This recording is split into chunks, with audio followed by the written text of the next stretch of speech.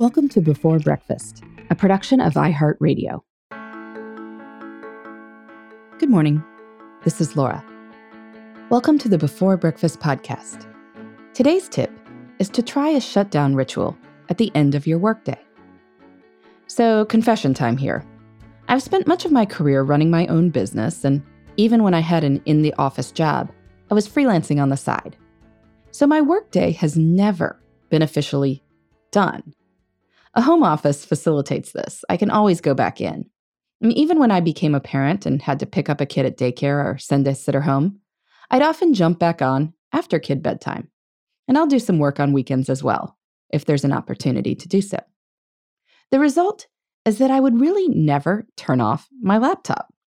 And this worked fine until it didn't. At some point this past summer, my trusty MacBook Pro just burned out. The folks at the Apple Store were able to fix it, but I learned my lesson. Now, at least a few days per week, I officially close out of everything and shut it down. Now, I'm not saying that happens at 5 p.m., but it does happen at least an hour before I go to bed. This experience has gotten me interested in the idea of shutdown rituals in general. I think they're a great idea. People who are interested in productivity will at least think about the start of their workdays and what they'd like to accomplish. But the end of the workday can be all over the map. And even if you do intend to do a little more work at night after your kids go to bed or after you go to your softball practice, a proper shutdown ritual can set you up for a great evening and a great next day. So what should it include? Well, first, it should start quite a while before you actually intend to leave. An hour or so before quitting time, revisit the day's to-do list. What absolutely needs to happen before tomorrow? You can either buckle down and get it done, or if you work at night sometimes, you can consciously decide to block it in from, say, 8:30 to 9:30 p.m. But in any case, you need to make a choice and a plan. If something is not going to happen, just be honest about it. And whether it should get pushed to tomorrow or, here's a thought, whether it actually needs to get done at all. If there's anyone you need to speak to, now would be a good time. If you leave these conversations until the last possible minute, they will just delay your trip out the door. About 20 minutes before quitting time, you can save any work or send off anything that's supposed to go in. Then you can spend a few minutes reflecting on the day. What went well? How can you capitalize on that? What needs to change? How can you make that happen? Are you happy with how you spent your time? Or would you like to rework your schedule? Then, spend a few minutes planning what needs to happen tomorrow. Look at your calendar so you're familiar with the day's landscape. When do you have appointments? How long will each take? Do you need to do anything more to prepare for these? What other priorities do you have for the day? List your top 3 or 4 to 5 at most. How long will each of these things take? Put an estimate next to each. Now, look at the next day's schedule and see where you can fit these things in. Taking a few minutes to do this allows you to make strategic choices. For instance, if you have some work that's going to take an hour and you have a meeting at 9:30 a.m., you might decide to be in your desk and working by 8:30 so you can get it done.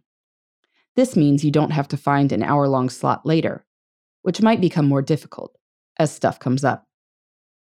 Map out the day and be sure to leave plenty of open space. Knowing the plan means when you show up tomorrow, you won't waste valuable time and mental energy deciding what to do. And yes, schedules can change. Of course they can change. But they also might not change. So best to have a plan. Then, finally, think about your evening.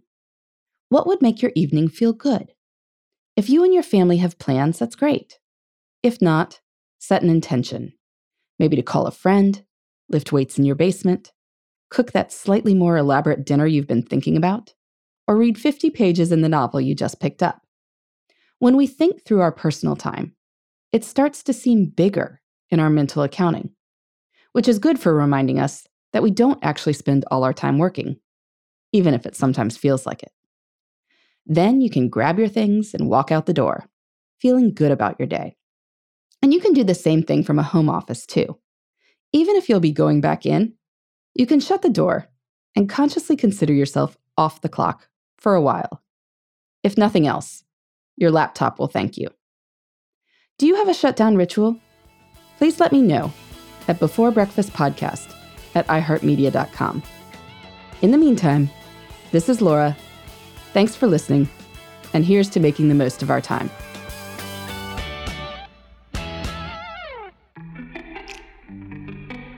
Hey everybody, I'd love to hear from you.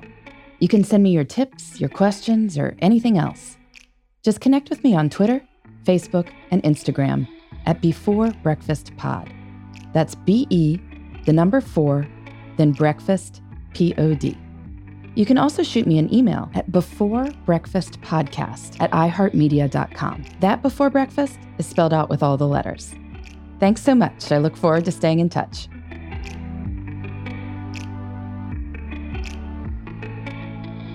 Before Breakfast is a production of iHeartRadio.